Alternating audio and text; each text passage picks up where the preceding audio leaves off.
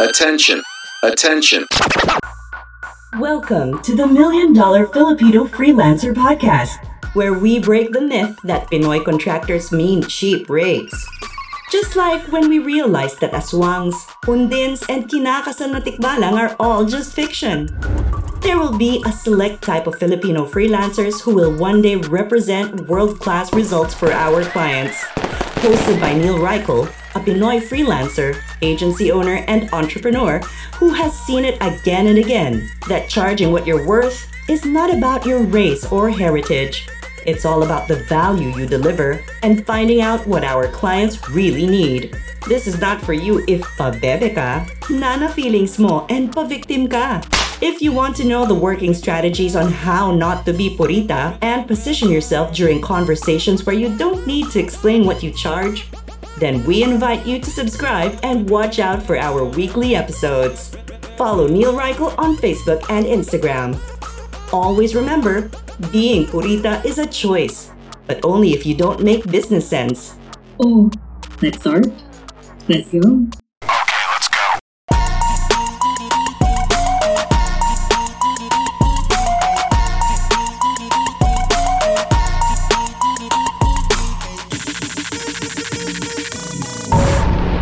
Before mo simulan yung negosyong nasa isip mo, make sure that you are not falling in love with the product mo, with the idea mo, with the business mo, and instead, fall in love with the problem. Let me tell you why.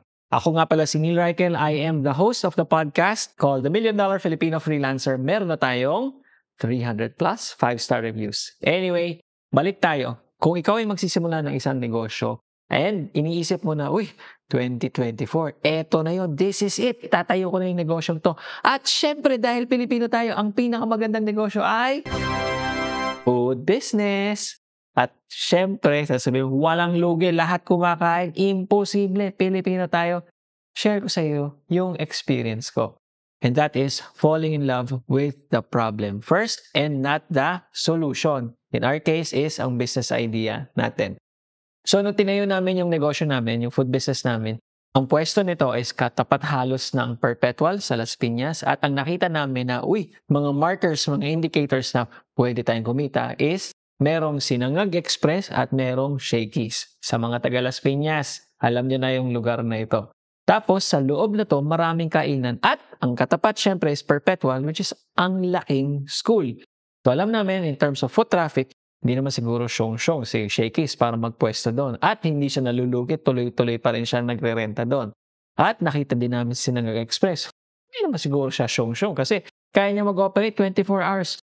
Ibig sabihin nun, kumikita. So, ang habol lang namin is spill over. At alam namin, dahil feeling namin, passion namin ang pagkain, feeling namin dahil porket mahilig kami kumain, alam namin ang masarap, alam namin, at ang iniisip namin is kami na rin yung mismo yung market, perfect yung business idea namin. So, fast forward, tinayo namin yung food business namin, at tadan! Pagka-open, walang kumakain.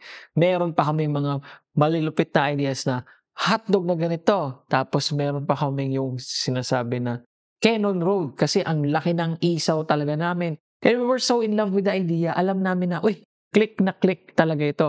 Meron kaming mga promo na unlimited rice. Basta umorder ka lang ng spam with rice.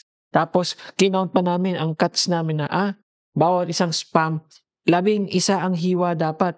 Max yung 13 kasi pag 13, parang tissue paper na yung sa nipis. Pag 11, sakto lang, may konting nguya pa.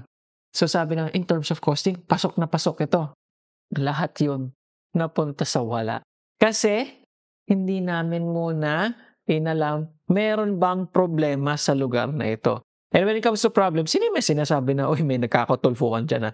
In terms of problems, pinag-uusapan natin dito, is there a gap? Is there a need? Is there something that has not been given by Shakey's or hindi nasa-serve ni Shakey's, hindi rin nasa-serve ni Sinangag Express na kaya naming iserve? At ang sad to say, akala namin na meron, wala naman pala. Lahat yun nasa isip namin, theory lang. Pero, ano nangyari? Namuhunan na kami, nagbayad kami ng ilang daang libo para sa renta, parang nasa 140. 144,000. Hindi ko alam, parang ganun yung mga figures eh. Kung di ako nagkakamali, nasa 48,000 pesos kami per month yung renta. Tapos, nag-construction kami kasi kailangan ayusin yung lugar. Tapos, nag-hire kami ng mga waiters. Tapos, bumili kami inventaryo. Siyempre, bumili rin kami ng frigidaire kasi kailangan bumili kami ng kalan. Lahat ng mga kailangan mo sa kitchen, binili namin. Tapos, nga. So, if I could travel back in time, ano ang gagawin namin mag-asawa? Ang unang-una namin gagawin mag-asawa is, alamin muna magkano ba talaga pera natin. Hindi yung binomba namin ang binomba pera namin. Tapos, kumuha pa kami sa credit card. Tapos, kung saan-saan pa kami kumuha pera. Only to find out na, luging-duling. Naku, hindi ko pa naikwento. Nagpagawa pa kami ng mga mesa, nagpagawa kami ng mga upuan, bumili kami ng kubyertos, spoon and fork, bumili kami ng mga plato, mga baso, yung gasolina ang ginastos namin, ay nako, ang haba-haba. Anyway, if I could travel back in time, ang unang-una namin gagawin is, instead of putting up that restaurant na binuhos namin yung pera namin doon, ang gagawin namin muna dito is, alamin nga kung may problema. And the only way that you can actually find out if there is a problem is by, syempre number one is theory. Uy, may foot traffic ba? Uy, dami na nagpupunta. Uy, ganitong oras, peak ng mga tao. Syempre, observe ka. Pero first time mong business owner, ano bang malay mo? Dapat pala ang ginawa namin is, i-test agad namin yung idea namin. And the best way to test it is through a minimum viable product. Ano ba yung minimum viable product? Yun yung dapat nagtayo lang muna kami ng maliit na food stall. Siguro, pinaka-minimum pa is, magpwesto lang muna kami doon, binuksan lang namin ang trunk namin at naglagay kami ng packed lunch. Yung tipong ganun, para malaman mo na, uy, may mga bumibili nga. Tapos, magugustuhan kaya nila yung menu namin. Hindi yung, ang tagal-tagal namin nag-isip, tapos, dami naming pinuhunan. At mas mahal sa puhunan, sa totoo lang, yung oras na sinayang namin dito. At hindi lang yung oras na sinayang namin dito. Yung conviction namin, lagi namin sila na, hindi, okay pa kami, hindi kami lugi. Okay kami dyan, walang problema, kaya-kaya namin yan. Aminin natin. Sakit kaya umamin na malugi ka, di ba? Parang, sige na, for the image, para hindi tayo mukhang kawawa. Yes, kumikita naman siya, pero admittedly, hindi naman siya yung kumikitang okay. That's why lugi pa rin ang term dito. Minimum viable product, balik tayo. We could have just cooked, we could have just prepped yung mga meals namin, pumwesto kami doon, nakipark lang muna kami at nagbenta gamit yung kotse. Binuksan lang namin yung trunk. Uy, gusto mo to? 85 pesos lang, tipong ganun. Bakit? Doon namin malalaman na, uy, okay nga yung paninda namin. Sige nga, kuha nga tayo ng pwesto. Am I saying that this is the legal way? No, it is not. Kasi, una, dapat may mga permits ka and everything, pero you're in the testing phase. I'm sure, medyo forgivable naman to kahit papaano. First week lang, 1 week lang, mag-try ka lang magbenta at nakita mo na, uy, okay, sige, move on to the next phase. Yun nga, kumuha ka ng food stall. Kung medyo malaninja ka pa talaga, makipag-partner ka muna doon sa isang food stall. Sabihin mo, sino ba dito pinakamahinang food stall sa lugar na to? Sige, bayaran kita 10,000 itong linggong ito, makikipwesto ako ng paninda. Okay ba sa'yo? Naiisip mo, ba't ako magbabayad 10,000? Ang renta lang naman dito, 15,000 isang buwan, 10,000 isang linggo. Parang kalokohan naman yun. Okay lang yun na parang in the grand scheme of things, mahal siya, pero sobrang liit naman ng risk mo. Imbis na nagbayad ka ng 6 na buwan na advance na renta, eto, nakitesting ka muna at na-validate mo within the week. Okay ba talaga? And then you go in phases na, uy, sige na nga, kunin na namin yung malaking pwesto na yun, bayaran na namin yung 48,000 pesos a month na yan, kaya na namin, malakas na yung loob namin kasi na-test na namin. So, the biggest lesson I think that we have learned from this is that we should not fall in love with our idea. Instead, we should have fallen in love with the problem. And in order for you to find out if you really know what the problem is i-test mo na agad yung idea mo agad. The best way to test the idea is by creating your minimum viable product. So, sana may natutunan ka sa kapalpakan namin na yon. Kung titingnan namin siya na parang, ay, wala talaga, then it's just nothing, di ba? Pero dahil nga, we've learned so many lessons from it, I think, worth it pa rin siya.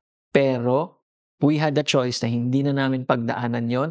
we would gladly take that choice na, ay nako, dami naming away, dami naming stress, ang tindi ng mga puyat namin nun.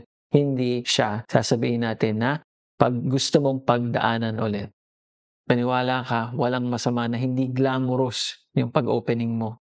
Mas maganda maging prosperous ka. And the best way being prosperous is by testing muna. Yun lang. Bye, bashers! Break muna.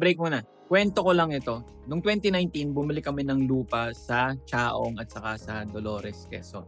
Tapos, wala kaming plano naman talaga. Nakita lang namin, uy, parang maganda pwesto nito, maganda location. Tapos, sabi namin, teka, paano kaya kung yung parte nito, benta natin? Personal property namin to, tapos parte nito, benta natin. At bago namin siya nabenta, tumaas yung value ng property na to. Tapos, yung napagbentahan naman namin, nabenta rin nila. Kasi yung pagkakabenta namin is presyo na hindi presyong developer. Yung presyong pwede mo pang ipasa, pwede mo pang lagyan ng space for margins.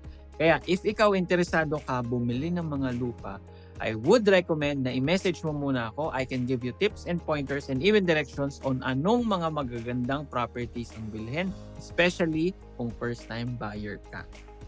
The best way that you can reach me is by clicking on the link sa description ng episode na ito. PPM mo ako directly. Ako mismo ang sasagot sa'yo. Sisend ko sa'yo yung mga tips, pointers, especially on how to make the most out of your money. Kung may budget ka, nasa mga around 200,000 pesos, saktong-sakto na yan as your first purchase. And eto pa, pwede mo pang ibenta agad-agad. Kung gusto mong i-hold and hold it for a couple of years, pwede din kasi katulad nung sa amin, hindi lang times 3, hindi lang times 4, hindi lang times 5 ang naging value ngayon because of all the developments doon sa area na ito. Full transparency and disclaimer, itong 2024, first quarter, hindi pa po ako developer, hindi rin po ako licensed broker. Ituturo ko lang sa iyo yung magagandang properties. Yes, may mga properties ako myself, kaming mag-asawa, kaya confident ako magsabi kasi ako mismo bumibili, hindi ako yung nag-aahente lang. Walang masama sa pagiging ahente, pero tingin ko naman mas credible yung makukuha mong tips and pointers from us. Yun lang, bye bashers! Wala ka pa ring website? Huwag ka nang gumaya sa akin. Tumanda ng ganito katanda ng walang website. Na-realize ko kung dati ko pa ginawa na meron akong website na matino. Sana mas higit pa ang narating ko. But, ang problema ko nun, wala akong makitang matinong makagawa ng website na based dun sa naiintindihan ko at gusto kong mangyari. And syempre, dun sa budget na kaya ko. At dahil yan mismo problema ko, we created Webigogo. Tadan! Webigogo will create your website in as fast as 7 days. Alam mo, wala pa nga umabot ng 7 days. As long as kompleto na lahat and for a very low flat fee. Sagot na namin hosting mo. Sagot na namin domain mo. Sagot na namin design mo. Sagot na namin copy mo. Yung kaneknikan mo, yung inartihan mo na lang, ititira mo.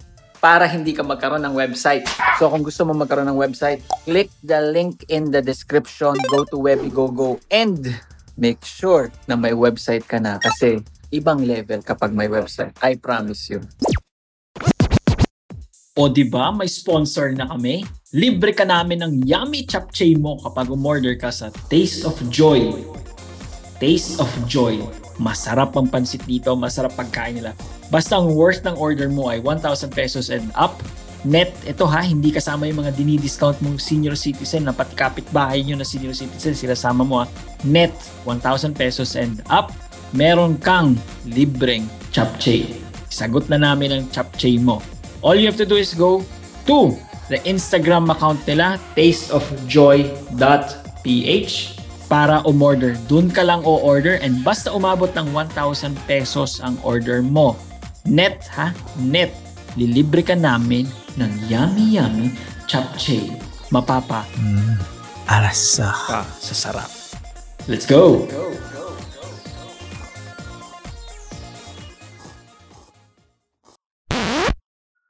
Yon! Congratulations! You have survived another episode of the $1 Million Filipino Freelancer Podcast. If you want more sabunutan ng feeling session, go download all the other episodes. If talagang hungry ka for more of our content, go to our Facebook group, It's linked in the description below. You can also tag us on Facebook and Instagram kung meron kang topics you would like us to discuss. If gusto mo kami shoutout, okay din kami. Adios!